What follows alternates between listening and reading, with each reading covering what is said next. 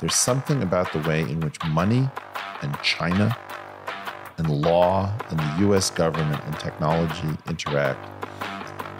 Every institutional player, it seems, of any size, capitulates. Everybody's recording a hostage video at the institutional level. Hello there, how are you all doing? Welcome to the What Bitcoin Did podcast, which is brought to you by Gemini, the only place I am using for buying Bitcoin.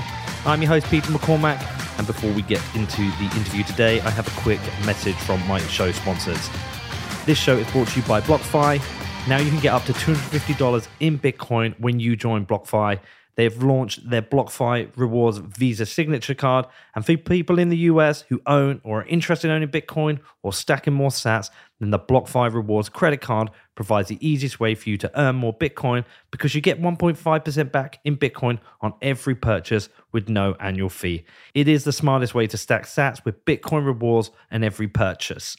But if you're interested in finding out more and you do want to take out that bonus, you want to get that $250 in Bitcoin, then please head over to blockfi.com/Peter, which is blockfi.com/Peter.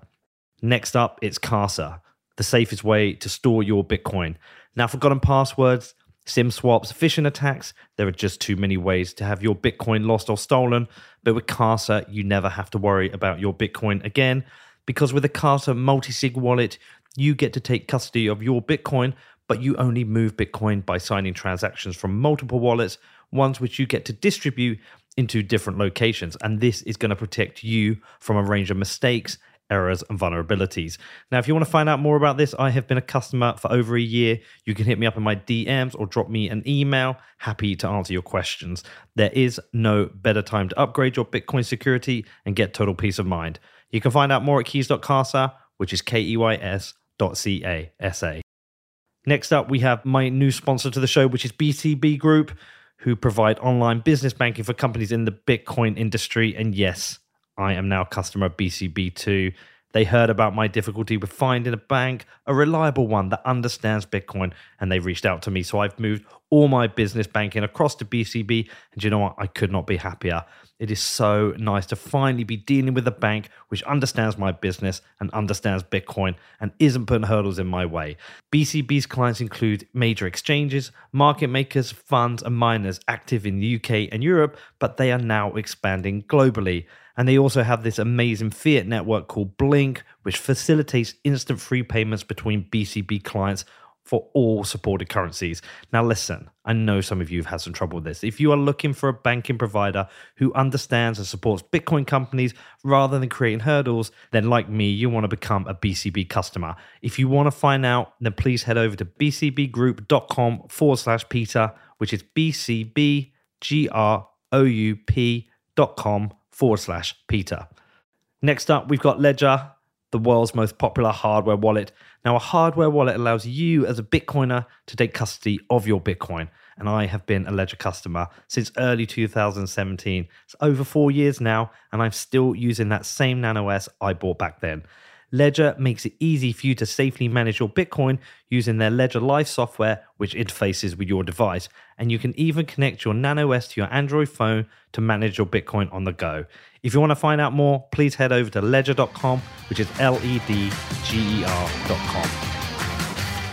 Eric, hi, good to see you again. Peter, pleasure. Thanks for coming in. Well, thanks for having me. Hey, I would always talk to you if I had the chance, especially after the last one. That had a profound impact on me in two ways. Tell me. I think the first one is I became a little bit more serious about this as a job. And if you want to be good at a job, you have to work at it. And I think I'd been coasting. And so me and Danny spent a lot of time discussing the future of the show and how we make the best show, both production and quality of interview, because I didn't prepare for it in the right way. So that was the other one. And also something that stuck with me and Danny, we talked about a lot, was this message of, what the fuck are we doing? What are we doing here? And we talk about that a lot. I'm really glad. I have seen that you've taken a certain amount of abuse over my previous appearance. And I just want to say something to the people who want to seize on anything that they felt went wrong or gotchas or dragging. Cut it out. these are conversations. And I really appreciate the opportunity to talk to you, to the Bitcoin community. It's led to various interactions that have been positive in my life. And it's not about gotcha, and it's not about lack of preparation. It's about trying to figure out what we're all doing and leading more purposeful, more meaningful lives. So I feel like you were treated by some people unfairly online, and I wanted to put this at the beginning so that they can buzz off if they want to try it again. I'm just interested in having conversations with people who want to evolve. Me too. And I think what it was is a lot of the comments came quite a time after the interview. And I think what happened was lots of people had different perspectives on it. But I think what happened is after the tale of Bitcoiners had heard the show, I think there were a lot of people who discovered it just by searching for you and didn't understand the Bitcoin community, didn't know me, and then judged it. And there's that, I've got this tweet I put out once. I said there's 3 types of conversation podcasts. There's a smart person. And I used your example of your show with Werner Herzog as an example of that. There's a moron, a smart person, which is like me interviewing you, and then there's 2 morons. And I think the Stop 3... it. No, I think what it is, and when I say a moron, I mean just like a normal, non-university educated person. And I think all 3 are important types of conversations. You need different hosts and guests. I appreciate that. As a university educated person, I can tell you, let's not synonymize smart with pieces of paper. Well, probably a mistake. Probably now. But also, look, the art of conversation and the meaning of these types of conversations is big in the news right now. There is lots of people discussing it. And personally, and even with my small audience, one of the things I've been wrestling with is 2 things, actually. Firstly, I feel in the middle of culture wars. And I fear for my own exposure to audience capture. And secondly, what responsibility do I hold or have with the information that goes out? And I'm thinking about this a lot. Well, let's piss off your audience. Okay, let's do it. No, I'm not kidding. Yeah. Let's think about the things that you worry about with audience capture. And then let's make really crisp, clear statements to get rid of the bad people, because they're not worth it. Yep. Right? So you could give away 10% of your audience and lead a much better life.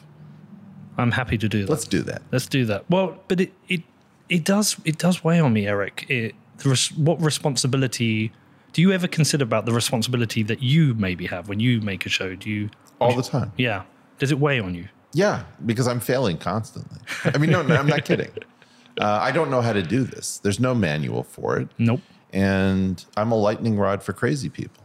I'm interested in crypto. I'm interested in physics. I'm interested in governments out of control with respect to the exercise of emergency powers.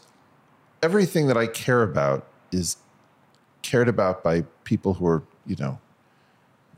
holding on to sanity by their fingernails. And I worry about them. I want better mental health. I want insulation for my own family from people who think that there's a beacon. So I worry a lot about how we're heard. But on the other hand, we can't risk saying nothing, because that means that vacuum is filled by other voices that maybe aren't really trying to find the truth or a better way or how to elevate each other. So I think there's no way of shouldering this responsibility.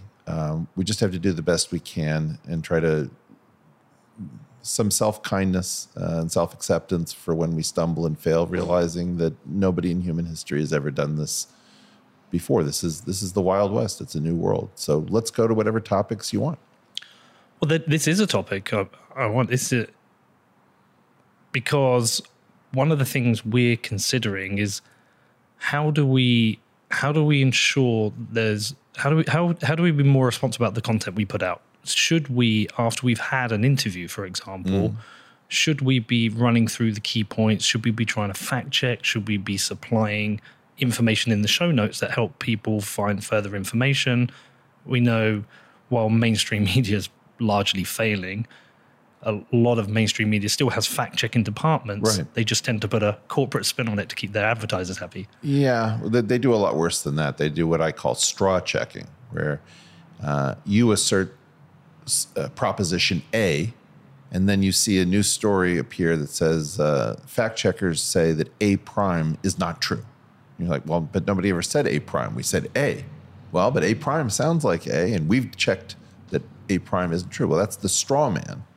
A prime is what they wanted to check to indicate that A wasn't true, but A was true.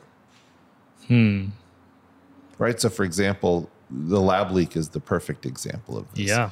The claim was that this may have come from a laboratory. This virus may have come from a laboratory in Wuhan.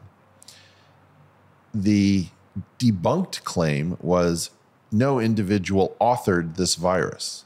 That's not the same as saying it didn't come from a lab. You could use natural selection to let evolution design a virus for you by, let's say, selecting for which viral particles in a bat coronavirus are closest to being able to infect humans by using pulmonary tissue or something like that.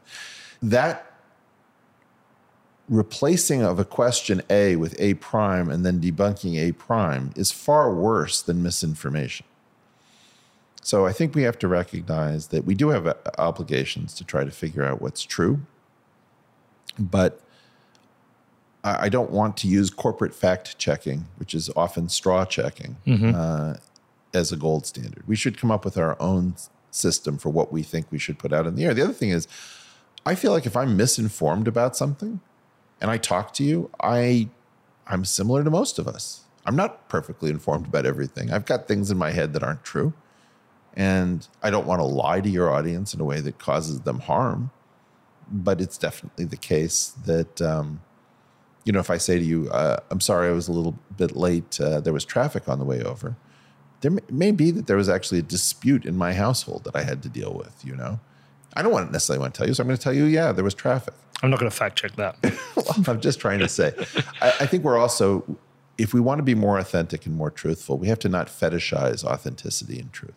I think we have to recognize what is possible, what is decent, and give yourself a budget for screwing up. I want to make sure that 95% of the statements are true. When I know that a statement isn't true, maybe I'll put in something into the show notes.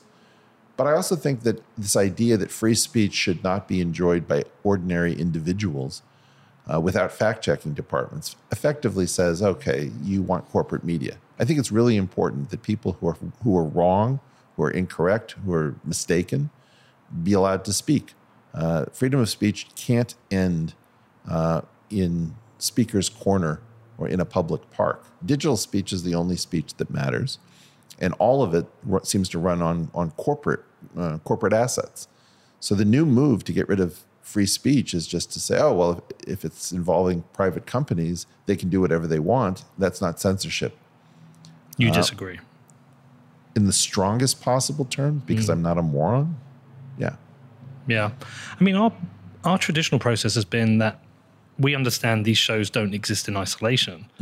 It's kind of like an ongoing series because one conversation leads to another. Yeah.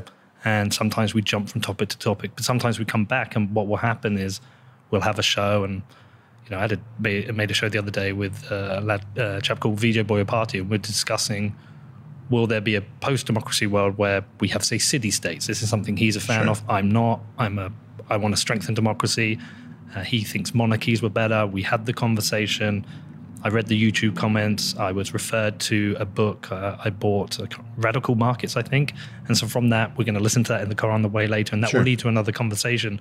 And one of the things I do hope is that kind of process of having conversations, seeing the feedback, and making further conversations hopefully leads people to find the right answers for them.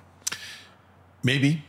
Yeah. But maybe we're going to end up having people on our shows that are have secret agendas, and people are highly mistaken.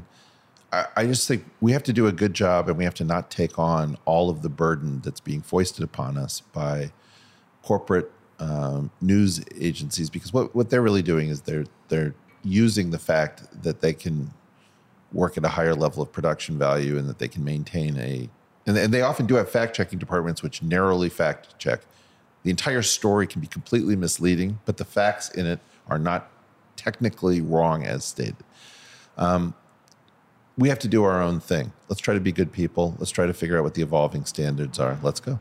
And what about with regards to technology censorship. We've obviously seen a lot this week with Spotify.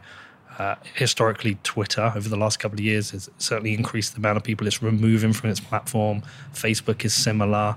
I listened to a show recently about surveillance and censorship within Google and how they manipulate people by manipulating search results. Do you think much about how we deal with that whole area? Yeah. What do you think? Is it something that has to be solved with regulation or education? Well, it's very confusing. Yeah. The key thing is that there's something that has to retard bad people doing bad things for bad reasons. And I would prefer that not be law. I'd prefer that be culture. I'd prefer that have to do with the consequence of being a bastard on media. And what we've lost is any sense of the word mustn't. So I think mustn't tends to come from religion. There's something that it's not that you shouldn't do it. Like, I really shouldn't have another drink. But I kind of want. Yeah. I've got some whiskey if you want. Mustn't is like, yeah, you can do that. There's no law against it, but it's not on. So, for example, flag burning. You mustn't burn the flag. You can. It's a free society. But you mustn't. Well, there's no law saying I can't. Yeah, because you're an idiot. There's a culture saying you can't do it. And if you absolutely believe that your country is the worst country on earth, I could imagine somebody burning a Nazi flag, but that should be an enormous statement that when a proud German family burned a Nazi flag, everyone would take notice. You don't casually burn an American flag or a British flag, even though both of our countries have done really dumb, horrible, evil things. Mm-hmm. Mustn't has to have a form on the internet. We don't know what it is yet. It's like asking for the internet needs its own version of a religion. It doesn't have to be a god, but it has to be something that has the word mustn't in its vocabulary. Because right now what we have, if the API permits it, it's like somebody saying, well, if you didn't want me to take all your stuff, I presume that you would have had a laser system to detect any kind of intrusion or motion, and you would lock the door with, triple police locks or something. But you left the door open, so you must have wanted me to steal all your stuff. That kind of thinking is rampant on the internet. Well, if you didn't want to be abused and stalked, then you shouldn't have put your house in your own name, and you shouldn't use your own name on the internet. It's like, F off, you stupid gamer morons. I don't know how to speak about this. It's like if you're in a gaming environment, it's an exploit. Hey, I noticed that your door was unlocked, so I walked through it. Really? There's no part of your brain said maybe I shouldn't be doing this. Do you think this comes down to a kind of breakdown or a lack of leadership, a lack of trust, breakdown in society? Yeah. And how do we rebuild that though? Because directionally we're going one way. Yeah. We built up a tremendous amount of order at the end of World War II. And right now what you're watching, it's sort of like watching an enormous sandcastle get progressively eroded by each successive wave of stupidity. So it was an enormous sandcastle, but the waves are lapping at it, and sooner or later, there isn't going to be enough sandcastle left to save. I worry about it a lot. Me too. Yeah. Hopefully, Bitcoin fixes this. Well, yeah. I'm just about to release a film they made about Bitcoin where I'm like, Bitcoin doesn't fix everything. Well, this is the issue, right? And I think we handled this last time, but when your aunt keels over in the middle of a cardiac incident and somebody says, don't worry, Bitcoin fixes this, you just want to punch that guy in the face. It has to be a non-reflexive response. Bitcoin fixes a lot, potentially, and there's a lot it doesn't fix.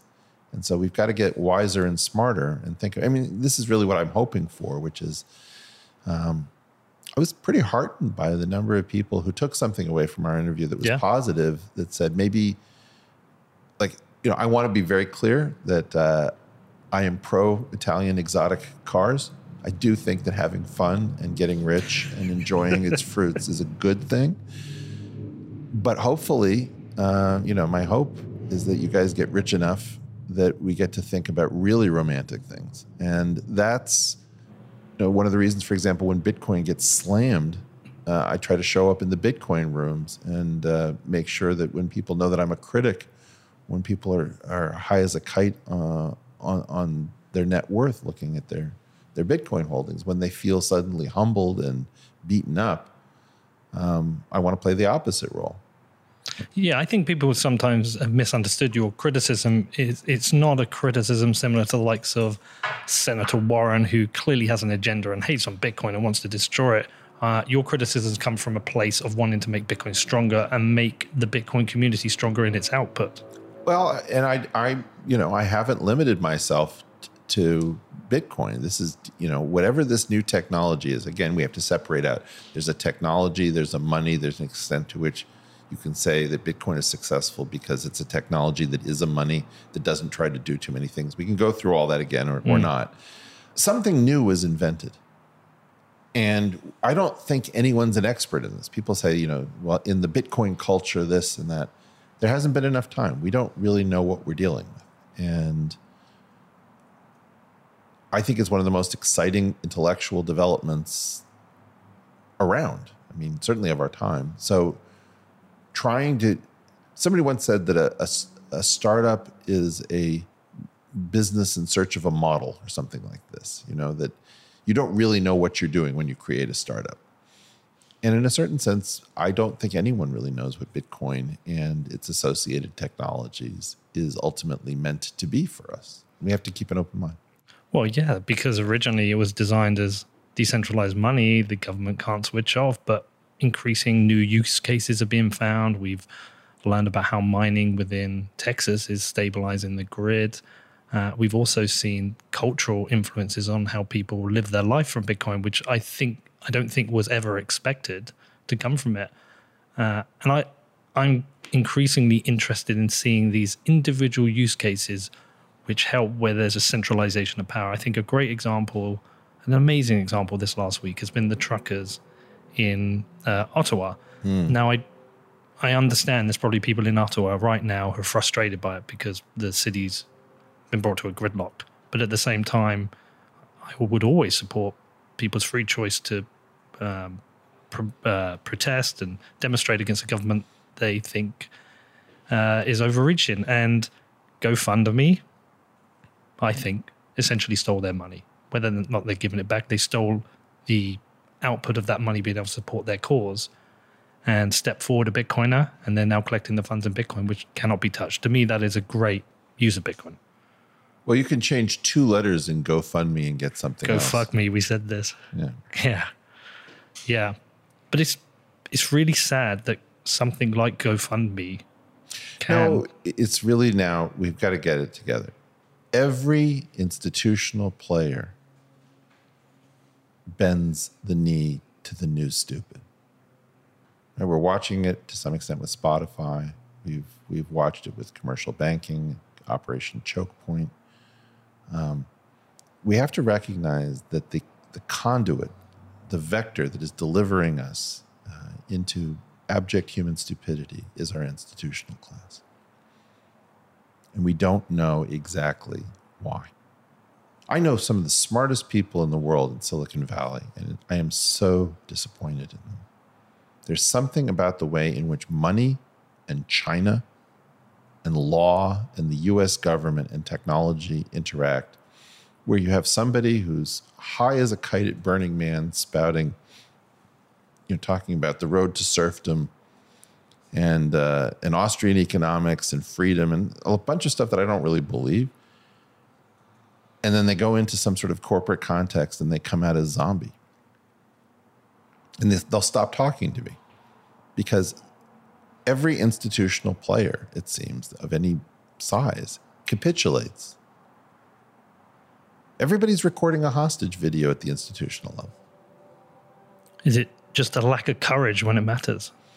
I think it has to do with when you care too much about money, you lose the plot of life. You have to care about money because without money, there is no freedom. And I think that I've cared about money far too little, so that's a self-critique. But when you care about money too much, you become a dick. I think Enes Kanter at the Boston Celtics is a great example. We've seen a lot of the pressure coming from China with regards to the NBA. Yeah. We saw the NBA capitulate, whereas Enes Kanter came out and said no, and he's stuck to his guns. And he has been a vocal voice against China and support of the Uyghurs. And that is the example of courage, but it's an isolated person. Well, it's courage in the sense that we can't imagine anyone giving up money and putting themselves at risk in this corporate world. And it's like, no, actually, this is my only time on this planet. And the marginal difference between flying economy and flying private is not worth your soul. And if it is, maybe you didn't have much of a soul to begin with. So that's kind of the problem. I think we just also have to be really honest and open. Our super wealthy and our institutional class do not deserve the word elite. We're talking about a world without an elite, which is much more terrifying than a world with an elite. I don't even understand who these people are. They have an idea that they're going to escape the apocalypse that they're working to bring about by moving to another country. Maybe they don't understand the way the atmosphere works, or like radioactive particles, should there be an exchange. I think we have to consider the idea that the people that are referred to as the elite are actually missing a few cards from their decks. They're not intellectually capable of understanding the world that they're about to bring into reality.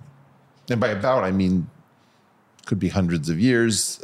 Certainly, I expect really bad things to happen within a few decades. Is it because is it like these situations like I used to be a smoker and it's always like, I can give up tomorrow, or I can give up in a week, or at the end of the year, I'll give up at the end of the year and then it won't affect me because cancer is something I'll get 10, 20, 30 years later. Do you think some people maybe do realize, but they just think, if I get that one more promotion, or if I do that one more deal, I can get myself financially to that position, and they essentially constantly trade their soul? I think in those terms. Yeah. I'm that moron. And so are you. I am that moron. Yeah, I'm the moron too. I had to have a conversation inside of my own head that I can't wait to, look, I've been choosing not to do my show, to give up on certain speaking things. So I am taking a fair hit, but I am also the guy who coined the term audience capture. And I'm really worried that our audiences are now crazy. People are just not well. And I don't want to be hooked up to the 10% of my audience who's lost it. And who starts to think in terms of these internet frames of reference, or in terms of, look at this beautiful location you have. Mm-hmm. Everything's great. I'm having beverages brought to me by magical people. Credit cards work. The cars are nice in the driveway when I walked here. And there's no indication of just how much has eroded and where we may be headed. So the surface layer is fine. It's like it's like we're on a movie set that used to be a city, and we've been hollowing out everything other than the fronts of the houses. And at what point the house fronts start to collapse, I don't know. But I am very worried that incrementally we're deferring.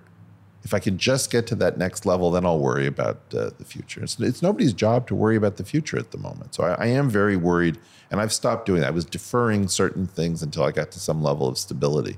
And I'm realizing this is my only life, and I'm not that far from my own death. So, do you feel a sense of responsibility to help improve things? Perhaps having conversations which people listen to inspire them? Or is there part of you that's like, crap, maybe I just need to enjoy my life because there's nothing I can do? Oh, I fantasize about that, actually. Yeah. I would love that. My problem is that a young person, I had the same thoughts. And I had one thing that I felt like I had to do. And now my entire life is based on the delusion that somebody has to figure out how to keep humanity from a shared fate. I know that if I have to share my fate with Putin and Xi and Biden and Fauci and Mitch McConnell and Nancy Pelosi and Donald Trump, that's not going to work long term. My descendants will not exist because of these morons. Mm-hmm.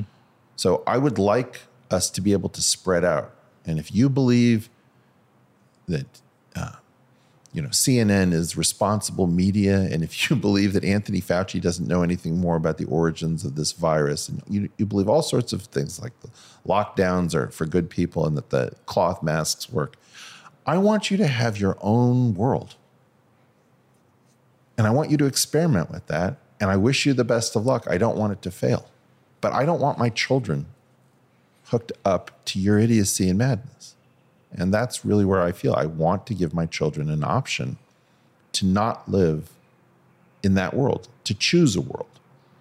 And that involves physics. And there's nothing I can say. I've now come to understand that no one seemingly on planet Earth, other than me, believes this in the simple terms that I do, which is that this place is going to blow. You have many people who believe that. You have a small number of people like Bezos and Musk who believe that we have to diversify off of one surface. These go back to ideas of a physicist named Gerald K. O'Neill and others. But nobody understands that you can't really get that much diversity unless there are new laws of physics. And no one is supporting this. And I just find I've now given up in a certain sense. Like, I've been on podcasts, everybody's heard the idea, and it doesn't work. People don't understand that, like, for example, the issue about faster than light travel. There is no faster than light travel. If you're in relativity, that's not going to happen. If you want to diversify, we're going to have to get out of the solar system. And I guess the responsibility to meet your question is, if I'm the only person on planet Earth who actually believes that we need to do theoretical physics so that we can survive long term, I don't feel like the rest of my life is just playing blues guitar and travel and learning languages and things that I love doing. I really feel like if I had a group of people, I would like to do more of that. But right now, so far as I know, I'm the only person who believes this. Can you explain to me a bit more about what this belief is and Sure. the physics side? I might struggle with it, but No, I don't think so. It's a very quick story. To recapitulate it at lightning speed, 1952-53, within 6 months, we achieved godlike powers over both DNA, knowing its three-dimensional structure, and over the ability to fuse nuclei. And this sets off effectively a doomsday clock. And we don't know when the doomsday clock is going to go off, but we now know that we have godlike powers without godlike wisdom. And we have shared fate. So my whole thing is I don't want shared fate. I'm not a libertarian, but I'm sort of deeply sympathetic with the goal of libertarianism, right? So I'm an anti-libertarian who believes that I don't want a shared fate with you if you're stupid. And if you're crazy and if you're just completely captured by love of money and status and all that kind of stuff, because that will end now with certainty in worldwide destruction. Then the question is, how do we avoid shared fate? Do we have islands that we can go to, right? I'm famously focused on St. Helena Island in the South Atlantic, which I think we should all move to, and Bitcoin should take a stake in and make it a wonderful place. I'm in. Okay. It's got an airport and now it has fiber optic. So Great. Shout out to all my St. Helenian, they call themselves saints. So funnily enough, the town I live in, Bedford, the most, I don't know if it would say the most popular, but the most well-regarded restaurant is called St. Helena. Is that right? Yeah. Fish cakes? The best thing I ever had there was a blue cheese injected steak. Sounds pretty good. I don't know that that's a St. Helenian saint specialty. But that's one of the hopes, right? They don't have a COVID case yet. That doesn't work. Then you start thinking about, okay, well, what about the moon and Mars? Yeah, the moon you can get to, Mars you can get to, but it's pretty tough to think about. And then you have to think about terraforming it. It sounds like science fiction. Bezos, weirdly, maybe a little bit better. He's talking about orbital space stations. But if you ask me, you have some super fragile, brittle, spinning Ezekiel's wheel to give you centripetal gravity or something like that. That's not going to work. The real diversity comes from getting beyond Einstein. We don't know whether it's possible. It's possible that the ultimate theory beyond Einstein doesn't allow you to leave either. So right now we're in Einstein's prison. And what we need is an Einsteinian prison break. And the way to do that is to ask, can we do to Einstein what Einstein did to Newton, which is that you render Einstein an approximate rather than a fundamental theory. At the moment, it's the most fundamental theory we have, along with what's called the standard model or quantum field theory. My goal is to say, is the theory that does to Einstein what Einstein did to Newton, does that have a new feature, which is that what previously seemed like faster than light travel becomes possible? And so that should be the question obsessing everyone. But Bezos doesn't seem interested. Biden doesn't seem interested. Musk doesn't seem interested. The Silicon Valley people don't seem. Everybody wants to go on an ayahuasca retreat or build DeFi. And I just look at them and I just think you have no effing idea where you are. Are there any clues towards this is possible? Well, that's my life's work. And that's why I've given up so many weekends. so you're working on that Yeah. on your own? You got any support? Well, I mean, I have colleagues and people I talk to, and Peter Thiel is behind me and all that kind of stuff. But no, it's a one-man project. How far have you got? I mean, effing far. Like really far. And you think it's possible? I know what I'm seeing. I can be deluded. Wouldn't be the first time. How do you even do this kind of work? This is way beyond me. I got a C at physics at GCSE. I got a B- in my final grade in high school. There's a language. I mean, there's a beautiful mug, I think, that you can buy from CERN in Switzerland, which has the ingredients of everything other than gravity on one mug in one sort of formula called a Lagrangian.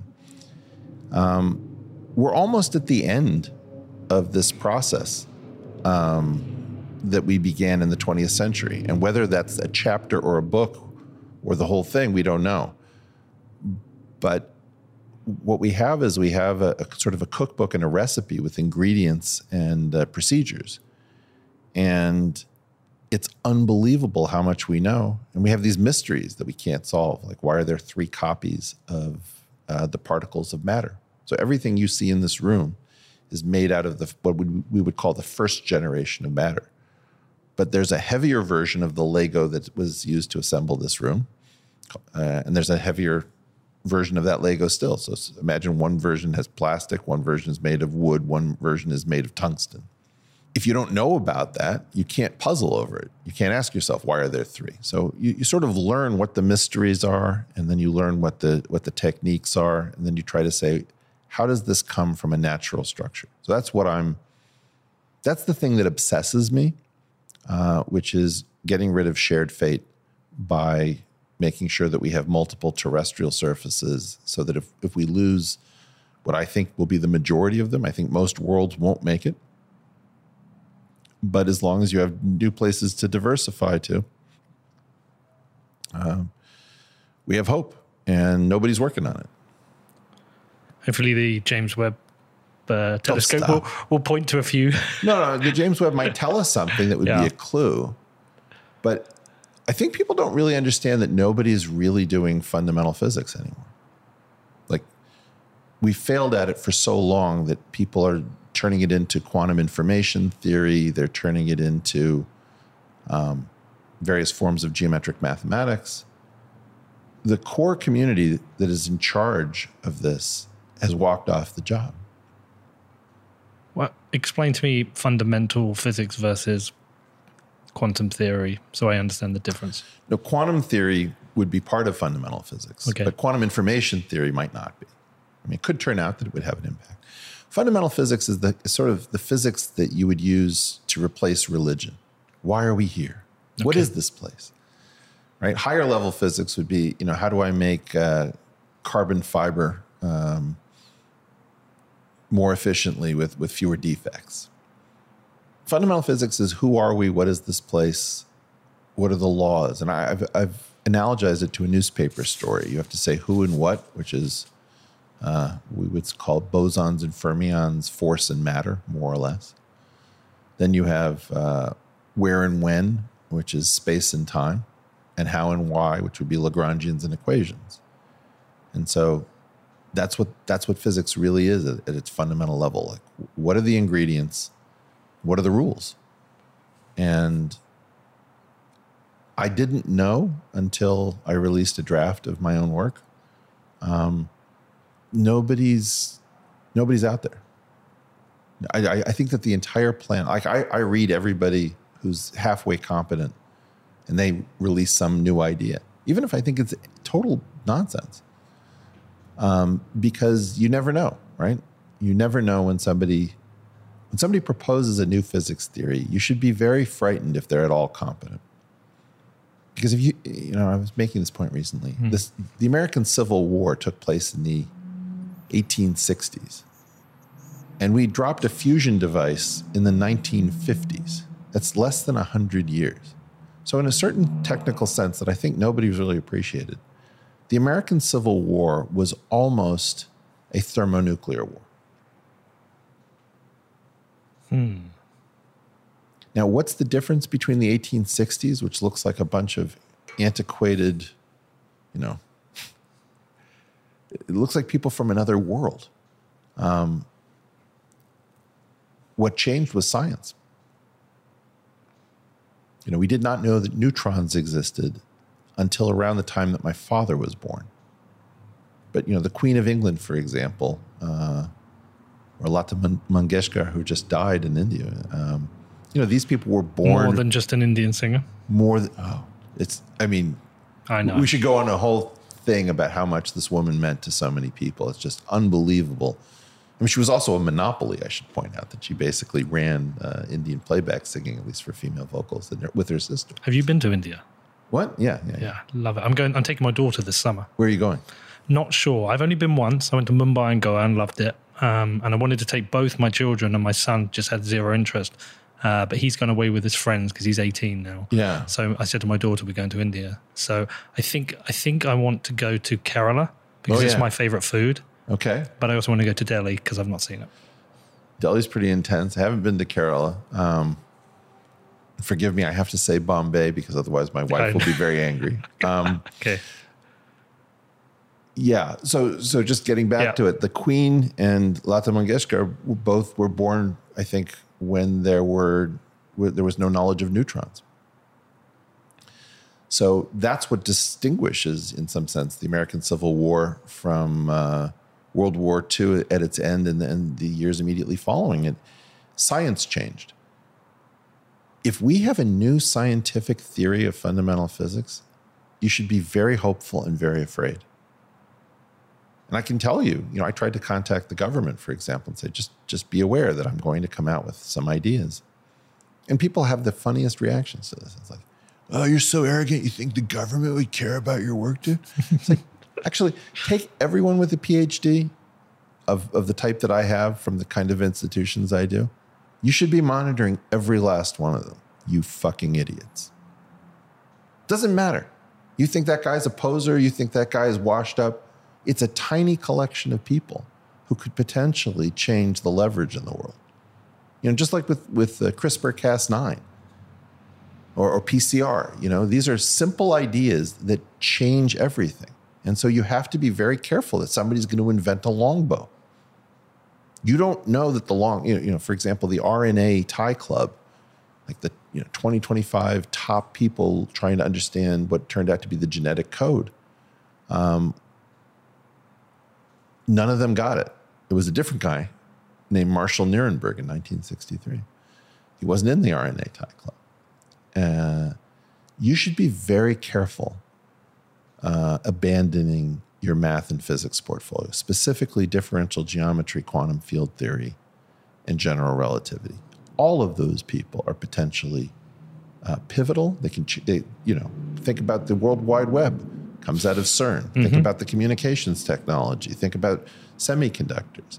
To not watch your scientists, to not make your scientists fat, happy, patriotic, it requires the idiocy of a pseudo elite. And I'm just telling you right now, I would take these UFOs also far more seriously than people are taking them. Yeah, talk to me about that. I had another long conversation with somebody recently who wanted to talk to me about the Great Filter. And we wrestled with the idea of us being a fluke, one existence across the entire universe, or whether what a beautiful story. Is life ubiquitous? Well, if we are the one, what a fucking bunch of idiots we are to ruin this. Well, yeah, sure. Because we get to see it. Right. Otherwise, it's just this huge, vast dead space that nobody ever knew existed. I mean, don't you want to preserve this? Absolutely. I do. God, okay. So it's keep beautiful. going. And so we kind of just debated between us, do we think, and you can probably help me with some of my questions as somebody who does have more of a scientific background. I'm sometimes in the place where I think we're just a fluke because I don't understand the details of things like DNA and how you go from single cell life to multi-cell life, and I don't understand all these things. How can something be sparked to have something like a DNA? I don't understand all these things. It almost feels like design rather than a fluke. Well, it's not almost design. I mean, this is hard because we've weaponized the term design. Yeah. Right? Because it's like what I've called Jesus smuggling. I know that this is going to be a conversation about Jesus as soon as you say the word design. Right? We design. You know, my brother points out that a dachshund is a wolf that has been domesticated to have the form of a weasel. I think that they were used to hunt weasels in holes or something. Right? The fact is, we make designer dogs all the time.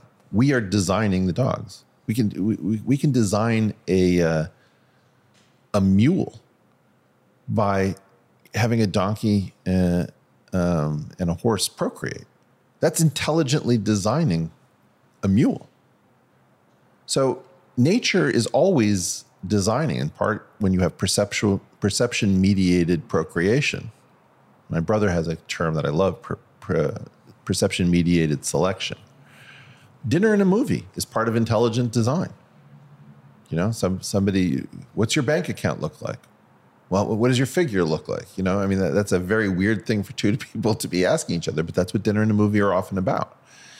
And when we're doing that, we are engaged in intelligent design. We're trying to design our children. Now we design our crops.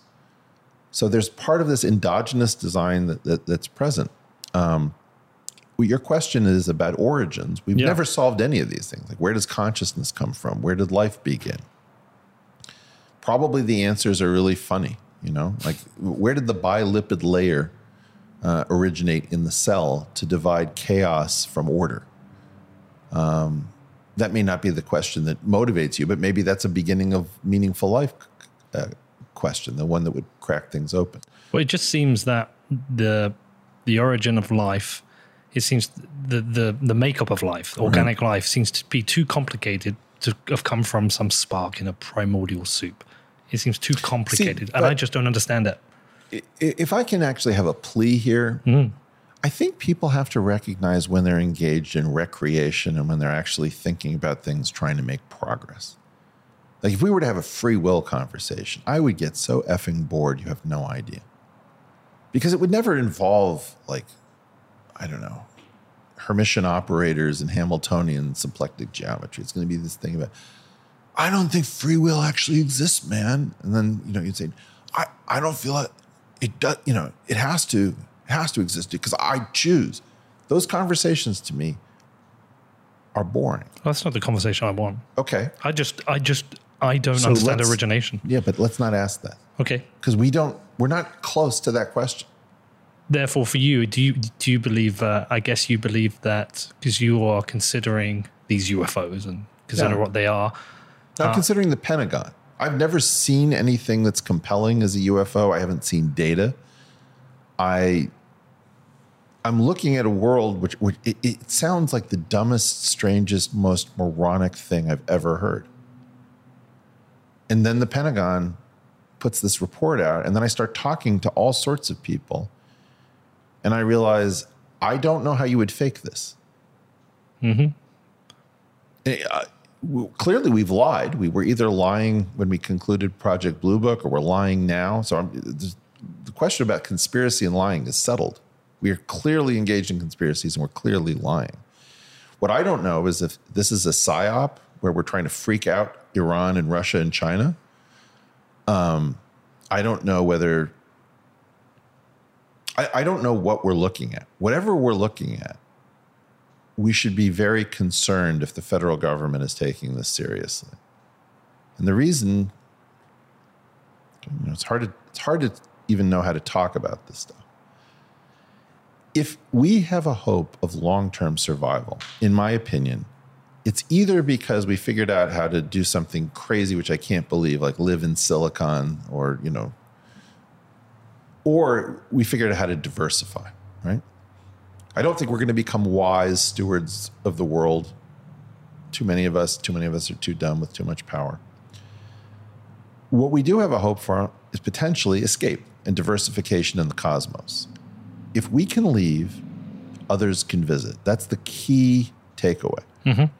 So if you believe that humanity has a long-term future, you probably believe that Einsteinian speed limits aren't the last word, because you can visit the world through time dilation and things that we know about, but it's not really serious. If others can visit, are you telling me that the entire universe has chosen not to show up? Or are you telling me that life is so rare that, we're barely noticed? I don't know. But you should worry about visitors if you believe that humans survive long term. And that's a weird syllogism that I've never heard anyone else say.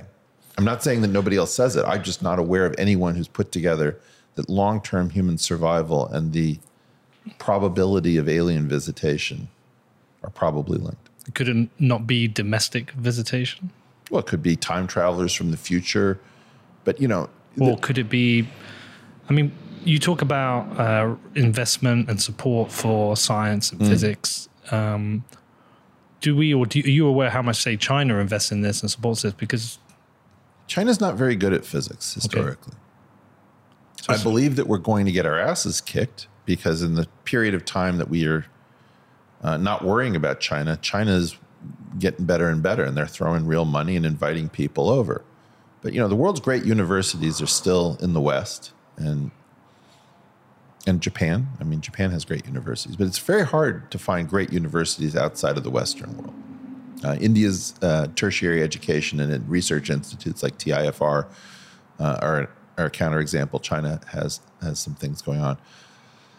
I'm not really worried about the fact that the Chinese and the Russians and the Iranians have had, 12th generation craft from the 1940s and 50s. I think we actually just have to grow up and say we need to be worried about alien visitation. Okay. We need to be worried about it because if there is no alien visitation, it probably means we die on this planet fairly soon. And if there is alien visitation, we better figure out who's out there because we're about to join a club that may think that we're not clubbable. Well, we're likely to be the youngsters of the club. Significant youngsters. I wouldn't walk into a mafia bar twirling a piece, talking shit. And my guess is that when you explode thermonuclear weapons on a terrestrial surface, if there's anyone there to observe it, they probably take note and they say, uh-oh. That you had kids, right? Yeah. There's a moment when you find the kid that you put in a crib outside of the crib, often following a loud thud. I remember when my son figured out how to break out of his crib. It's a frightening experience in every parent's life. My guess is that we have broken out of our crib and we don't even recognize it. And our parents, in this metaphor, are probably saying, oh, what do you know about that? Before we carry on with the interview, I do have a quick message from my show sponsors. This show is brought to you by sportsbet.io, the very best place for online gaming because they're badasses and they accept Bitcoin.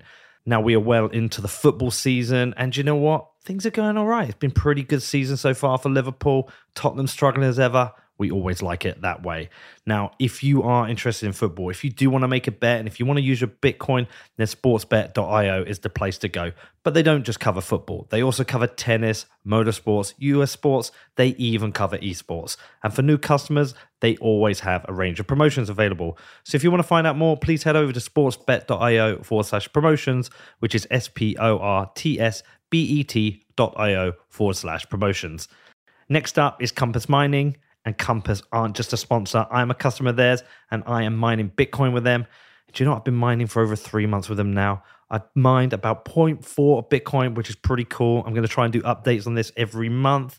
But with the price of where Bitcoin is, I'm approaching having, I think, about a third of my mining equipment paid off.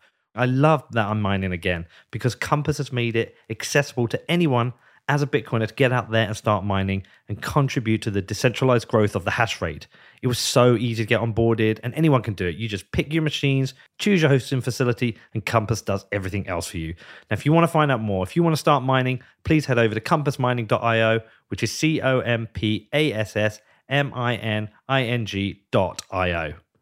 Next up today, we have Gemini, who I am now using exclusively for buying and selling Bitcoin. And you know what? We're coming up to a year and I've still not sold a single sat through Gemini. I am only buying Bitcoin. I am a hodler. That's all I'm doing. Now, I have been using the Gemini app for buying the dips, but I've also set up my DCA with twice monthly buys of Bitcoin. And I'm yet to see a better or easier interface for buying Bitcoin. With a streamlined trading view, you have access to all the tools you need to understand Bitcoin and start investing, all through one clear, attractive interface. And Gemini are running a special offer for listeners of What Bitcoin Did. All you need to do is head over to gemini.com/WBD, and new customers will get $20 in Bitcoin when they trade $100 or more on Gemini. Now, if you want to find out more, please do head over to gemini.com/WBD. That is GEMINI.com/WBD. Next up, we have my new sponsor to the show, which is Level, a company finally delivering on the promise of a Bitcoin bank. Yes, a bank on your phone where you can deposit, spend, and hold Bitcoin. And you can also do this alongside a traditional dollar checking account. You can deposit your payroll into your account as a US user, and you can even spend your Bitcoin from your account via your MasterCard debit card. I have been testing it out. I've been playing with the app, and it is everything I've ever wanted from personal banking. And there's so many more updates coming. They've got some big updates coming in February, so keep an eye out for that. Now, if you do want to find out more, if you want to go and check it out, please head over to Level, which is lvl.co, or search for Level, which is LVL, in the Google or Apple app stores. I mean, I remember the first time my son rolled off the bed. It wasn't the crib, it was the bed. You used to be able to put him down in the middle, go downstairs, and make a cup of tea. We had to put netting over the top or something. We put a structure so that he couldn't... Have you ever seen that video of those two little kids in the night? They get out and they're running around. Total mischief. I love it. Yeah, and then they leave home. That's the next one I've got, Eric. Dude, I'm about to lose my second. Do you have two? I have two, yeah. You can have the free house.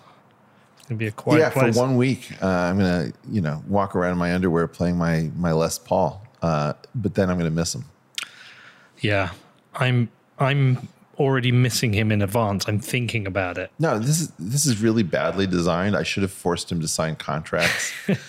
No, I want my kids home. I realize I'm just not a modern person. You raise them, and they're like the best people in the world. They know, they carry your culture. They give you a little lip, put you in your place. I do think it's really dumb the way we allow our children to move away from home. Yeah, well, for me, they raise my conscience to consider things. And when you talk about like we're in the end days, I don't know the timescale, whether you think it's a decade, 5 decades, a century. Probably less than 300 years, but it doesn't. I'm not saying, by next Tuesday. I think I could potentially finish out my life without major incident. I don't think I will be able to. But there's different types. There's complete apocalyptic end to the planet. But there's also such a breakdown in the structures of society that, or more war, that our kids don't get to live in a world like we did, which has been fairly stable. Yeah, fairly. Let's put it this way. I would be very surprised if we went 30 years, which would take me into my 80s, without a 9/11 incident 2 orders of magnitude above that. Too many idiots are getting too much leverage through science and technology. And we are starting to play with things which we don't understand. But, to bring it back to the kid point, you consider yourself an atheist? Ish? Well, again, funny, because we had a guest the other day, Nick Bhatia, and his wife was here, and she's from India. And I am an atheist, but I said, India's the one place where I felt very spiritual. Something there just changed me. And I can't explain what it was, but I felt different. It's interesting. I think spirituality is really important for us atheists. It's a brain process, and you're either open to the transcendent spirit or not. It doesn't need to come from God. It can be biochemical, but there is something that we feel. And the funny part about it is, I think of Bombay as being one of the least spiritual places around. This was Goa. Yeah. Okay. Well, yeah. We can get into a whole thing on Goa. You should check out the song Dum Maro Dum. Have you ever heard it? No. The thing that I think that's really interesting about India is that spirituality is woven into like everyday explanations.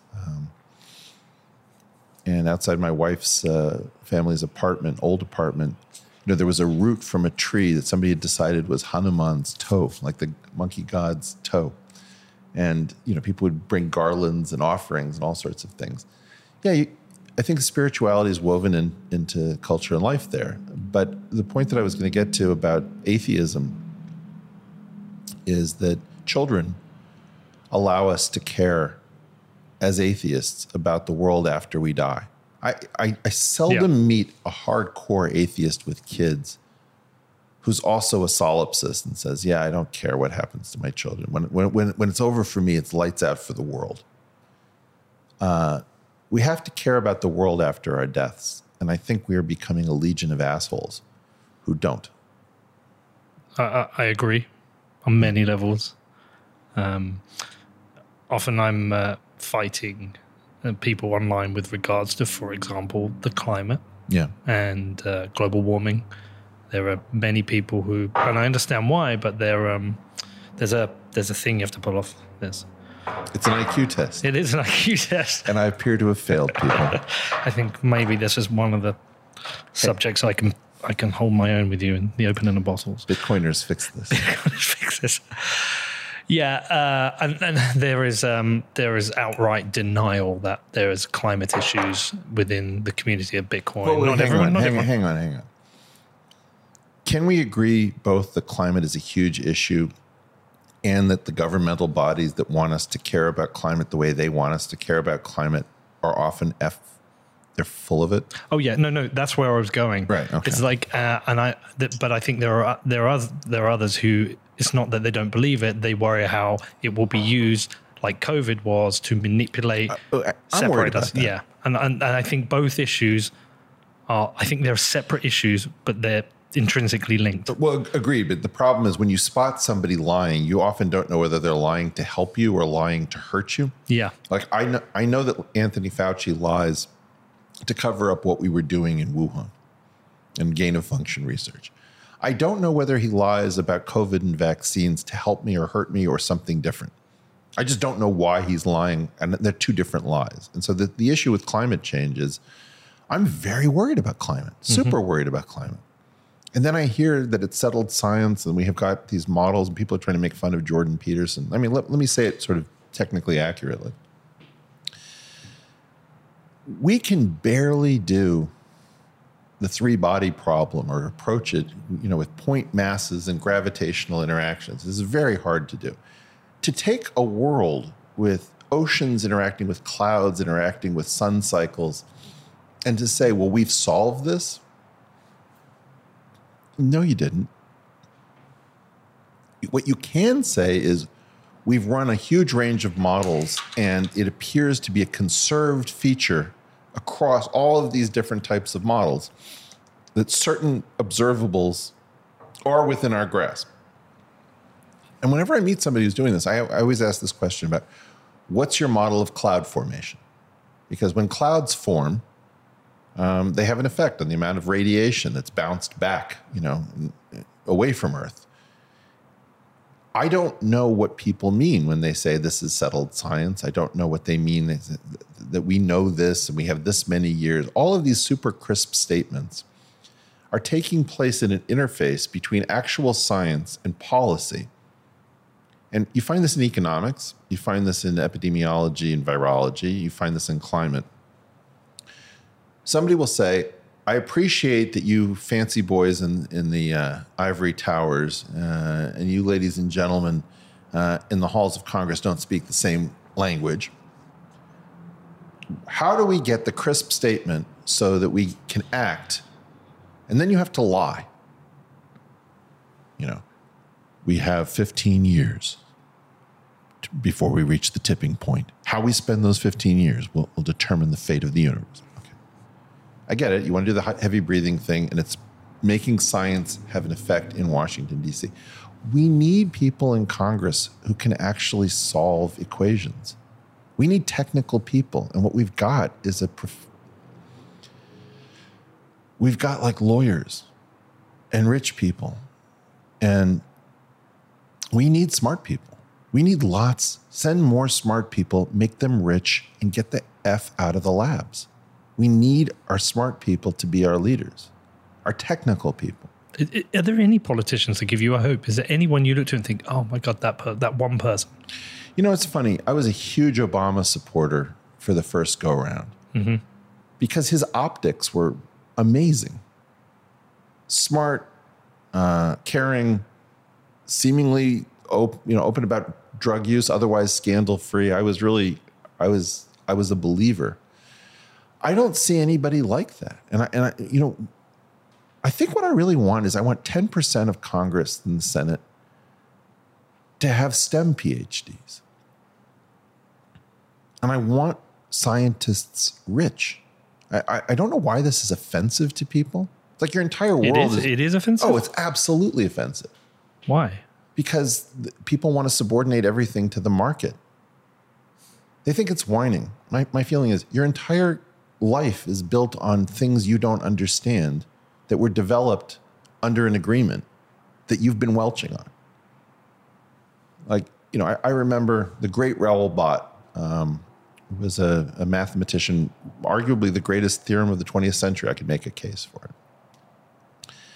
I used to visit him on Martha's Vineyard at his summer place.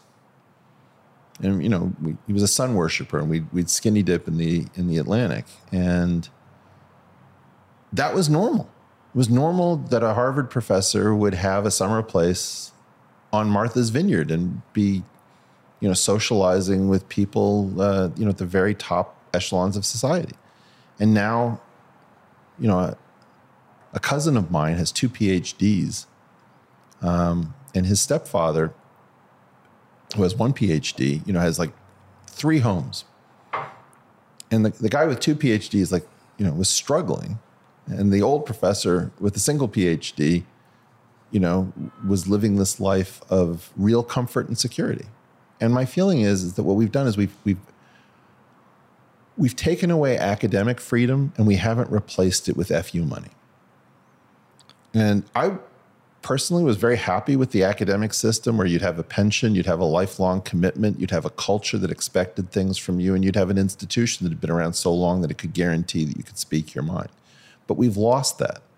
And so now we've got to replace academic freedom with FU money. It's that simple. If your scientists can't tell you to go fuck yourself, they're not going to be scientists. Well, we know of a fuck you money. Well, let's hope Bitcoin fixes this, and the thing that I want to do is to point out that we have to celebrate wealth. Yeah. But that's not really my thing. Mm-hmm. I believe in luxury, but I believe in it very differently from most of the rest of you. I don't like luxury as status. I think the great sin with money is not really understood. There's nothing wrong with luxury, and there's nothing wrong with wanting status. The great crime when it comes to personal wealth is using money to generate your status. Having been around in the last 10 years, particularly, some very wealthy people, it's the number one indicator of whether I'm bored instantly or whether or not I want to keep having the conversations. Does the status come from something other than the money? There is no plane or island or house you can show me where I'm going to say, wow, you're an interesting person. The thing that generates interest is, well, how did you amass all this money? Tell me your story. I love the story of fortunes. And too often, I think what we do is we show off. I want to see you showing off. I just don't want to see you showing off what you've bought. It's funny because in the Bitcoin world, there's some people who've got fabulously wealthy and they want to completely hide their status. That's smart, right? Yeah, that's a different thing. But I think people also don't understand the real benefit of luxury. Like the importance of luxury to me, I've never heard anyone say it. Luxury is a signal to your brain that you can afford to take risk. We talked about that, didn't we? Yeah. Me and Danny talked about that. For me, it's slightly different. For me, luxury is having complete control of time and space. And what I mean that is I can control my time. I can use it for whatever I want. Right. At any point, in the middle of the day, I can go and watch my kids play sports. And I can do that because I'm not stuck in a cubicle somewhere. And when I say space, it means I can afford at any point to get whichever plane ticket I need to go wherever I want. This is what I love. That's complete luxury for me. This is the thing. One of the things that's been great about not only working for and with Peter Thiel, but also just, I tend not to talk about him too much. He's a really close personal friend of mine. Mm-hmm. I love him as a person. And that's not the cartoon character that all of the rest of you know. He does such great things for people. He covers up the good that he does. I'm sure he'd be angry at me because he would rather be a cartoon villain than known for being a secret good guy. But the thing that I find really interesting is, there was a math book that I needed, a physics book that I needed to order, or I wanted to, and I was like deliberating over it. And I thought, no, this is actually what Peter wants me to be doing. I'm just going to order a $150 book that shouldn't be $150. That freedom is everything to me. The ability to just say, yeah, I need to go from here to there and I don't want to think too hard about it, right? I want to be able to meet with somebody. That's really the most important part of money that's the money that I actually just fetishize. But that might include hiring lawyers and private detectives to keep your family safe. The thing that you can't do is you just personally, it's always a mistake to generate your status from your toys and your lifestyle. That's the great downfall. The great meaning of luxury is as an input to creativity. Okay, so you have the beach house, you have the Lambo, all this stuff. Tell me what it helped you do next. Like this thing right here. I feel like if we were in a compressed little room and it was dingy and there were ceiling tiles hanging down, you're like, sorry, it's the best I could do, we wouldn't be having the same conversation. No. I feel like you're a master of the universe. I'm lucky enough to be here in Malibu. Let's have a conversation about UFOs. This is a real luxury for us. When I first started this podcast, I always wanted to do the interviews in person. I detest remote interviews. I detest remote interviews. It's one of the reasons that I really started thinking maybe I don't want to do this podcast during this crazy situation. Yeah, I hate it. You cannot get the same conversation in person. Multiple things. Firstly, that 5-10 minutes before you start, and you get the feel for each other. The crew get the feel for you. Danny also helps me prep. Jeremy helps me prep. And then there's the specifics of what technology takes away. The latency in the technology means you can't spot the moment where you want to interject. Right. Without breaking them, because the latency always means you talk over each other. Then you say, oh, you finished. So there's that. I absolutely prefer it in person. But we also had the luxury of buying, because the podcast has been really relatively successful, we got all new equipment because we want better quality. That's beautiful, but bear with me.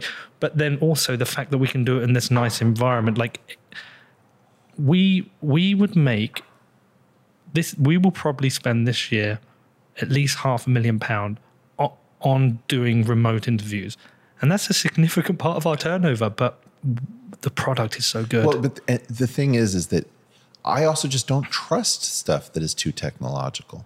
I mean, the fact that you and I can look into each other's eyes and read micro expressions in real time is necessary so that we don't end up as enemies, that we can calibrate. If I start to get boring and I start to see your eyes drift, I can course correct. It's hugely important that we retain this very human layer. But I realized I wanted to say something about this. You guys asked, what do you want to drink? And I said like a cup of coffee, ginger tea, or sparkling water. I get this cold pressed juice from Erewhon, which as a dyslexic, I always read as nowhere. Because it's almost that backwards. How much was this? I think it was something ridiculous, like $11. It's is it $11? Yeah, something like that. This makes us both total douchebags. Now, I can't tell you how much I'm enjoying this. It's like you guys really spent $11 on a bottle of green liquid. I think it's the leek in it that makes it nice. Is it? I think it's leek. I'm sure there's leek in it. Ginger and leek, well, whatever it is. The key point is we're going to get a different conversation because of the fact that you overspent like idiots on this beautiful bottle of green juice. Well, we want you to be comfortable, but we set a goal this year. Out of the pandemic, we started traveling again, doing the podcast in person, and we set a goal. The goal is 100% in person. Now, we don't always get there. We're probably at what, 80%, Danny? If not more, maybe 90 now. Bring your mic up. But tell Eric what I'm like in remote interviews now. About 40 minutes in, you see the eyes drift. You see him checking the clock, and it's just an entirely different conversation. It's a different conversation. It's a job. It's a job. Remote interviews, it becomes a job. Yeah, this is entirely different. This is, I don't think about the time. I'm learning and I'm enjoying it. It's like hanging out with a friend. It's just, I really enjoy it, but that's luxury. This is why physics summer schools take place in beautiful locations. This is why the physical plants of universities are gorgeous, often, right? The feeling I get when I wander around Cambridge or Oxford, goosebumps. And that luxury, those wine cellars, you have relatively poorly paid academics who have the right to, pull some bottle of wine that's been sitting there, for 30 years with the tannins breaking down from Bordeaux. That's a big deal. And I think we've got to, I hate redistribution of wealth because it tends to be violent and petty and all of these things. I totally believe in a redistribution of luxury and FU money. We need to be getting luxury to our artists, to our scientists. We need people to be taking more chances. Like what's going on right now as we're doing this thing with Joe Rogan. Yeah. That's terrifying. Terrifying. I mean, I don't use the word fascist. I hate its overuse. People use fascist like for that stuff guy's they a disagree jerk. with. Yeah, you're a fascist, dude. Like you utter morons. Fascism is a technical concept. When the White House leans on a communications company like Spotify to label its critic who brought up Joe Biden's cognitive decline as an advanced septuagenarian. He's about to be 80. And you want to label the program that had the cojones to bring that up on an episode with me, where he said, I'd rather vote for Trump than Biden because Biden's losing it and too old. We're talking about literal, actual fascism now. Using medicine as a stalking horse. We're going to hide behind vaccines and hide behind COVID to say the guy who pointed out Joe Biden's cognitive decline is a racist, moronic, pseudoscience promoting anti-medicine wackadoodle? Who are you trying to fool, you effing fascist? That's sort of it. This is the moment where you actually realize where we are. Well, you know what's going. Well, my interpretation of what's going on Please. here is, I'm a huge fan of Joe Rogan. I not just listened. I studied him to try and learn from him. Okay. Because I think of this as a career. How do I become a better interviewer? What does he do well? What does he know? What's his approach? And I've done that with multiple interviewers, and there's a few I've learned a lot from. But I'm a big fan, and I listen to a lot of shows. I usually do 1 or 2 a week, and there are times where I'm listening, I think, I don't agree with this. I think this is wrong. Right. I think maybe He some of the spreads misinformation. perhaps, He does. Yeah, I think perhaps he does. But you know what? So do you and me. Yeah, well, that's what I talked to you about at the start. But what I do believe is he doesn't do it intentionally, and he is trying to pursue the truth. Exactly. And what's happened with Joe Rogan is I think he's become so popular because people understand that's what he's trying to do. And he's built, in a world of corporate media and corporate bullshit, which you talked about before, he's building an army of free independent thinkers. And free independent thinkers are a threat. Yes, but look, let's steel man the opposition to Okay. Joe. A lot of these so-called independent thinkers aren't capable of really rigorous independent thought. Mm-hmm. You know, you pull them out of an understanding of evolution. Like, let's say you say, I don't think the neo-Darwinian synthesis is as rigorous as is claimed. I've been thinking about this. All right. Somebody goes from saying, yeah, sure, I believe in science, I believe in evolution, 3 minutes later to, dude, the aliens brought us here, and I think evolution is not true, that they just have weird ways of psychically communicating and changing things. Okay, well, you went from being a science believer who didn't really understand the science to being a science skeptic to being a lunatic. And I'm not saying that there isn't, a panspermia theory about depositing life from somewhere else, but you're not a critical thinker. You're not a free thinker. You're unhinged. So there is a real problem with what happens on the Joe Rogan program, just as there's a real problem with what happens on your program and my program. And it's a different real problem than what happens on CNN or a White House press conference. So, Joe is liberating people to think freely, and a lot of those free-thinking people are not getting it done. And the White House is sort of saying, no, we have the right to misinform and disinform. And we're saying, well, you're complaining about Joe doing it. He's not trying to disinform. Sometimes he misinforms, but I've never seen Joe ever, not once, try to disinform like weapons of mass destruction coming from the White House and the Pentagon. Mm-hmm. I think that what they're really angry about isn't misinformation. Control? They believe that they have a right to a narrative. Mm-hmm. We are the conductor. Everybody's got a hymnal from which they're supposed to sing. You've got the sheet music in front of you. We want to conduct, and now you're doing something else. We're trying to do Ave Maria, and you're blasting You Shook Me All Night Long. Right? Mm-hmm. And my feeling is, first of all, there is a time for Ave Maria. You abused it. And yeah, I don't necessarily want to hear You Shook Me All Night Long at 4 a.m. when I'm trying to sleep. But honestly, I'd rather a little bit of AC/DC than your goddamn disinformation. Hell yeah. Yeah. Well, I am an AC/DC fan. You know that I wasn't. You weren't? I was an idiot because I saw Angus Young in these schoolboy pants and, all of these ridiculous songs like Dirty Deeds Done Dirt Cheap. And I was like, this is the most juvenile nonsense. What was I thinking? Do you know, the first time I went to San Francisco with my ex-wife, we where we're going up to today, we went straight for the Golden Bridge and the radio was playing and it was Nickelback playing. And I stopped the car and I said, we are not driving across the Golden Gate Bridge. Listen to fucking Nickelback. And we put on Highway to Hell and went straight across it. Awesome. Yeah. Can I tell you what? I have a different version of the same story. Okay. I think I was with Sean Lennon, who's a good buddy of mine. He's a Bitcoiner. You should really have him on. I've tried. So he followed me and I was like, huh? Oh. Because you must have those moments where you get somebody like a hero or an idol follow you and you're like, wow. And I messaged him and I said, can you come on the show? And he was like, no, I'm not interested. Maybe you could help. It's funny. He is one of the, he's like unhinged and creative. He's smart as an effing whip. he stays in my son's room when he comes to visit. So he'll be going from like the finest hotels to sleeping on an air mattress in our house. Anyway, we were crossing the Golden Gate Bridge, and I said, like he had the wrong song on or something. I said, okay, we have to play the Cominas.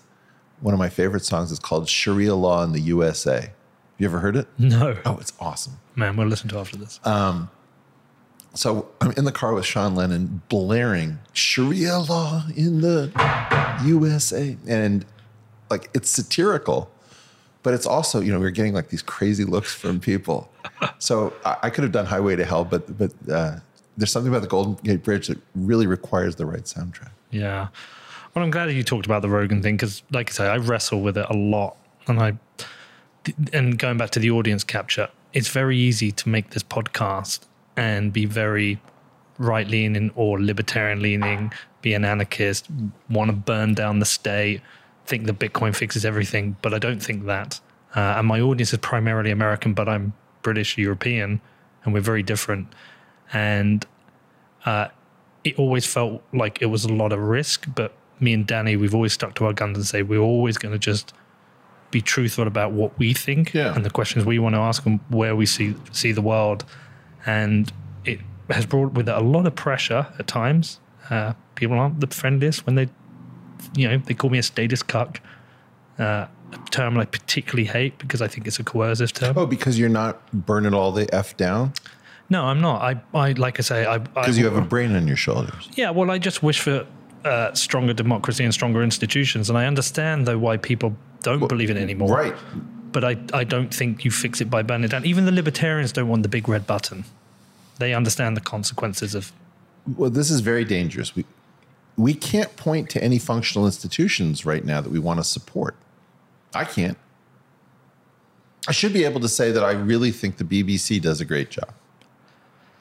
Yeah, I think they do a better job than Assume that they a lot do. of them. Yeah. But I'm trying to say, I'd like to be able to say National Public Radio, which I grew up listening to, is still doing a great job. But it isn't. I can't point to the institutions I want to support because of this across-the-board change in leadership. But we have this changing of the guard with the growth of independent content creators, and you can point to some of those. And my worry for them, or even myself, is that they become victims of the same problem. Okay, but you got to piss off your own audience, Peter. Yeah. It's so important. Let's go after the part of your audience that you don't want. All of them. All fucking leave. We don't want any of you. Okay. No, but I'm serious. Like, what can we say on this program to get rid of the 10% of the people whose voices are in your ear? Because I know what this feels like, right? It sucks. Like, I'm standing up for the idea that because we hate the current hermit crabs that are in these shells, that we should break the shells. No, the institutions are important to keep. We need to change the occupants. And so burn it all the F down. I'm an antinatalist. I don't think that humans should perpetuate themselves. All of these things, there's a category of simple, dumb answers, including Bitcoin fixes everything. Not Bitcoin fixes this when it's done with specificity, or Bitcoin might fix this, or let's make Bitcoin fix this. We need to take that box of bot-level answers where you can't tell whether you're dealing with a bot or a human. Yeah. Well, I mean, we can piss them off by titling this show, Bitcoin Doesn't Fix Us. Yeah, let's do that. Okay, what else do we have? I've already done it quite successfully over the last 2 years with my opinions on COVID and vaccines. I've always felt it's nuanced in that I don't... Originally, I was supportive of the lockdowns when I didn't know what we were dealing with, and I realized it was stupid and I apologized. But I'm very clear, I don't believe in mandates and passports, but I think the virus is real. And depending on who you are, there's some people mathematically should probably take the vaccine and some that certainly shouldn't. And then there's a gray area in between. And that's lost me a lot of people. Goodbye.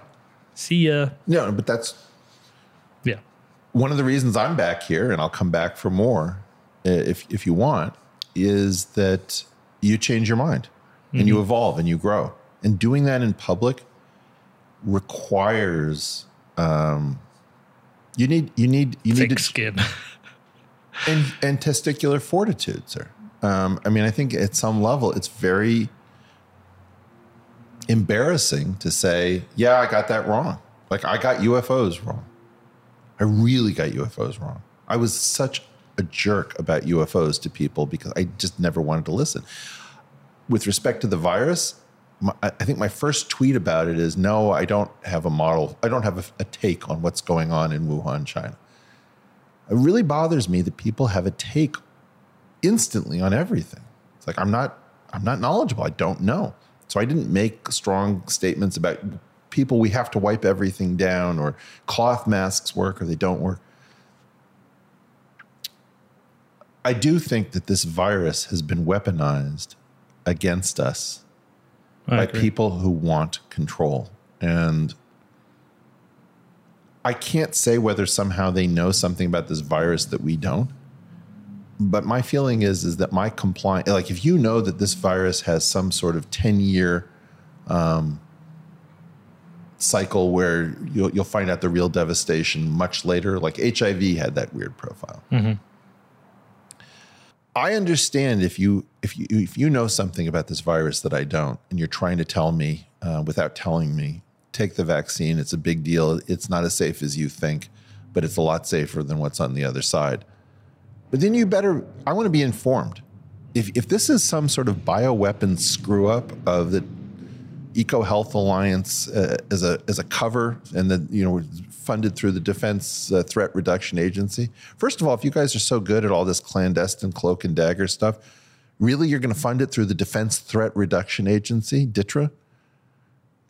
You're going to come up, some British zoologist just happens to get $50 million in grant. Come on. Mm-hmm. We signed some conventions back in the 70s, or ratified them, or whatever we did. There was the Geneva Convention, further one.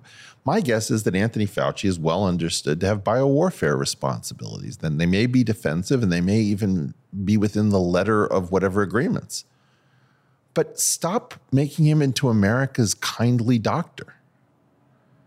Stop lying to us, because if you want my compliance, I need information. Otherwise, I'm thinking we need to move towards civil disobedience. You cannot have the abuse of emergency powers like this. You have emergency powers in times of war, in times of pandemic and national emergency, and abusing emergency powers over a population like this is itself an act. I think we're talking about near treasonous behavior. We have to be not afraid to say this. We're talking about actual fascism, whereas, you have the government, the White House press secretary from the executive branch defending Anthony Fauci, who's also sitting in the executive branch, his disinformation and misinformation, going after my friend who has a podcast. Be careful. You're going to get me kicked off Spotify. I'm with you. Suck it up. I know. No, I'm with you. Seriously. I take it. Forget the audience. Mm-hmm. If the audience leaves, fuck them. If the sponsors leave, fuck them. If the technology platforms won't have us on, fuck them. There was an old commercial called "What are you saving the Chivas for?" People supposedly buying Chivas Regal and not opening it because it was too special. And they're, come on, these are your friends. You should open that bottle. Now, I don't know that Chivas Regal is really that high a beverage, but I love the expression. What are you saving the Chivas for? At what point do you just say enough? I'm an anti-libertarian, and I'm saying, freedom. Let's just chant the word freedom at these people. We need Anthony Fauci removed, and my guess is we need Joe Biden removed. And I would prefer that we do it legally and peacefully. I don't know whether we can do this through impeachment. I don't know whether we can do it through the ballot box. We cannot have an octogenarian, soon to be, in a state of cognitive decline with a nuclear football supporting some sort of medical fascist who believes that he has the right to run our lives by denying us information and labeling all of us who question him anti-science. This is dystopia already, and it's not going to get better, right? So I think it's super important that we actually just recognize maybe we're going to lose our livelihoods. Maybe we're going to lose money. Maybe China's not going to, allow me to buy the car I always wanted. Well, the truckers in Canada, I think, are a great flag for us all. What people are willing to give up. Obviously, they're not earning any money right now. They're giving up their income to protest against a government who is equally and terrible. It's so far not violent. It's non-violent. They're partying. We're watching them earlier, dancing. But remember, every non-violent protest has a violent component. If everyone behaves themselves perfectly, what they're saying is it's like a demonstration of power. Here's a gun. Here's some bullets. The bullets aren't in the magazine. The safety's on. But it's still a gun and some bullets. That's what a peaceful demonstration is. It says, we're here this time to work with you peacefully. We may be back peacefully. We may be back peacefully after that. But I come from a country that celebrates the Boston Tea Party. No offense. A little taken. Peter, we'll get through this. Listen. But I've been coming here for 20 years and the tea is shit. The thing is, we have a situation whereby we need to remove certain people from office. Nancy Pelosi, Mitch McConnell, Donald Trump, Joe Biden, none of these people should be there. Trudeau. I don't want to comment. I will. All right. I try to be very careful. It's not that I never comment on, I'll say things about Erdogan in Turkey. Well, he's an easy target.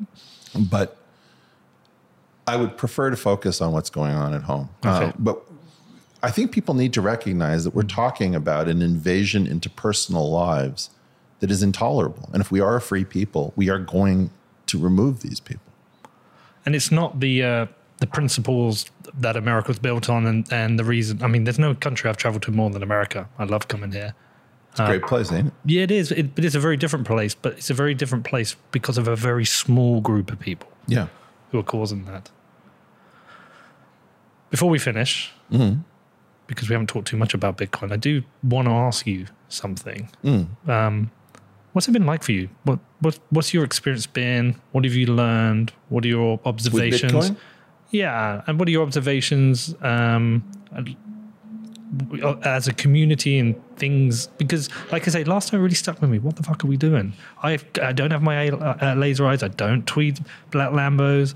I do fuck about sometimes just because I'm British, but like it really had an impact. Well, first of all, I'm pro Lambo. You?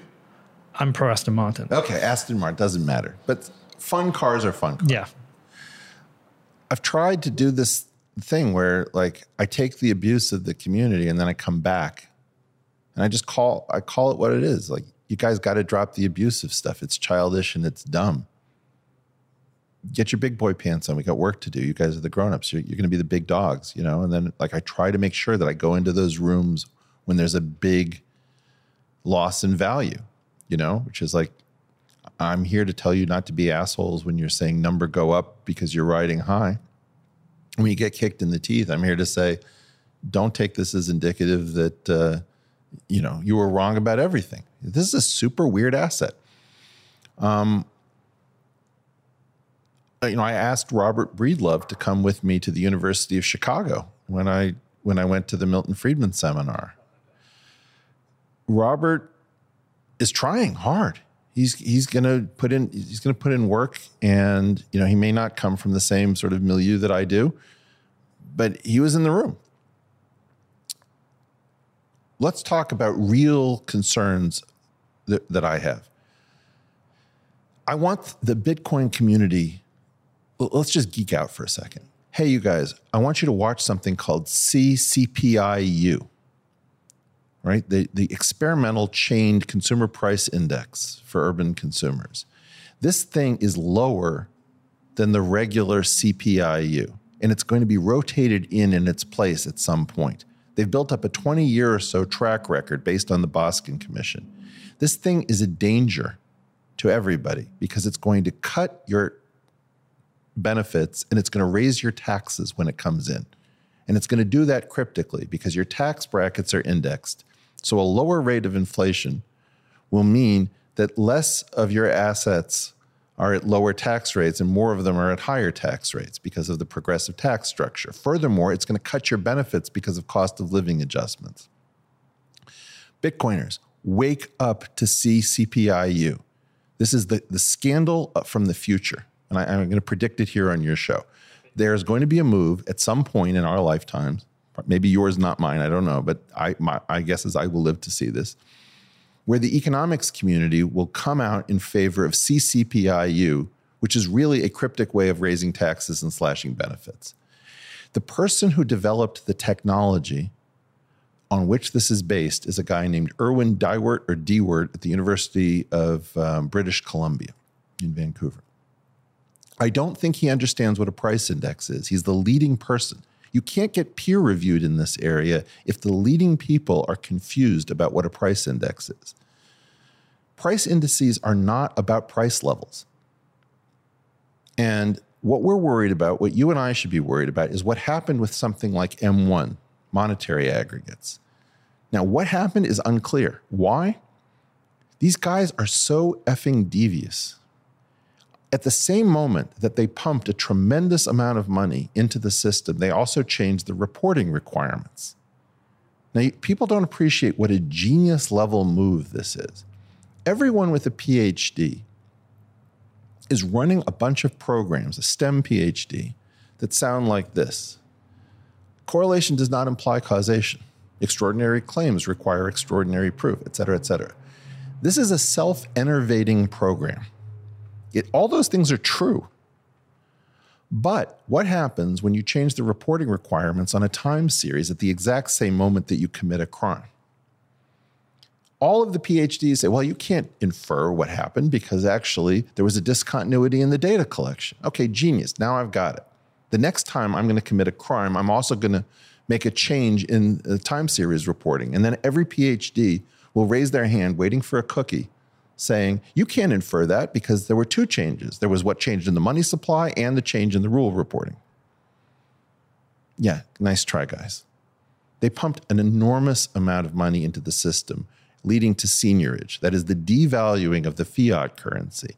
And what is the universal denominator in the market? You've got all these different equities, supposedly. Those are your longs. What are you holding short? The dollar.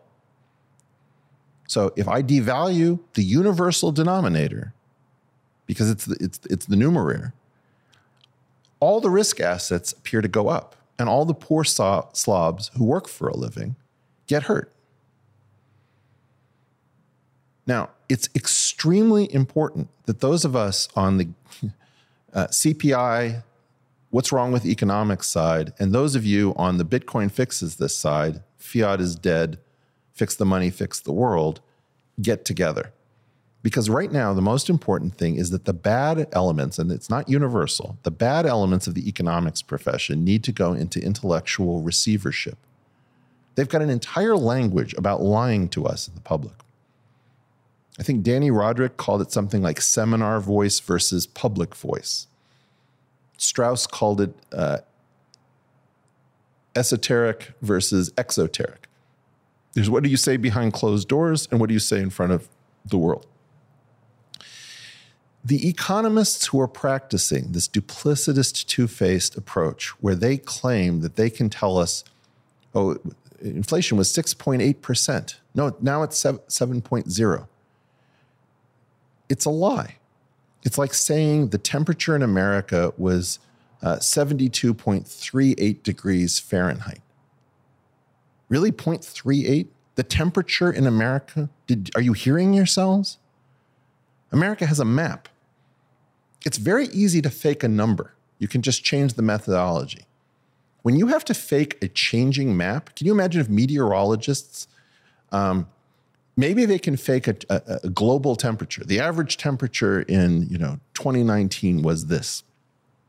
But if you actually have to put together detailed maps and models with isotherms and dynamics, suddenly lying becomes very difficult. Well, the reason that they're lying is in part that they know what answers they want. What we want is, I don't want you who assembles my thermometer to have detailed notion about what Exxon wants or what Lockheed Martin wants. I just want to know what's the temperature. I don't want you making up different thermometers from different companies to do different things. I want instruments that tell me what's going on. Those require maps. In other words, it's a field concept. It's not a number. Temperature is a field. Pressure is a field. 6.8 is a number. 7.0 is a number. And that point is a lie because the actual spread in terms of prices is, some items are up 50%. Some items are up 2%. Some items have fallen in price. There is no price level. This idea that CPI and inflation is a price level is for children. It's for people who believe in Santa Claus. It's not a price level. It's a field. It's a field concept. Now, I don't want to live in their managed world. So what I really have been hoping for the Bitcoin community is after you get done joking about what I'm saying about gauge theory and you pull your pacifier out of your mouth, you'll recognize that we both recognize that we're under attack. I'm doing a one-man show. You guys have an army. We should get together and have some fun. Oh, by the way, I've accepted a speaking engagement, and I insisted that the honorarium be paid in Bitcoin so that I go through whatever pain or pleasure with you guys, because I think it's immoral for me to ask to be paid in fiat. So I am definitely moving in the direction of trying to say, all of us who are taking risks and trying to think outside the box and trying to figure out constructive ways of avoiding our institutions are natural allies. We just have to get over this sort of cartoon level of tribalism. Amazing. I love this. Peter, till next time. Till next time. I hope it's, I don't know when I'll be here next, but yeah, I really enjoyed this. Thank you so much for making the time. Hopefully it will be soon, inshallah. Yeah, thank you so much. Take care. See you soon. Be well, Peter. All right. Thanks for listening to What Bitcoin Did. If you want to get in touch, the best thing you can do is head over to my Telegram channel, or you can hit me up on my email, which is hello@whatbitcoindid.com.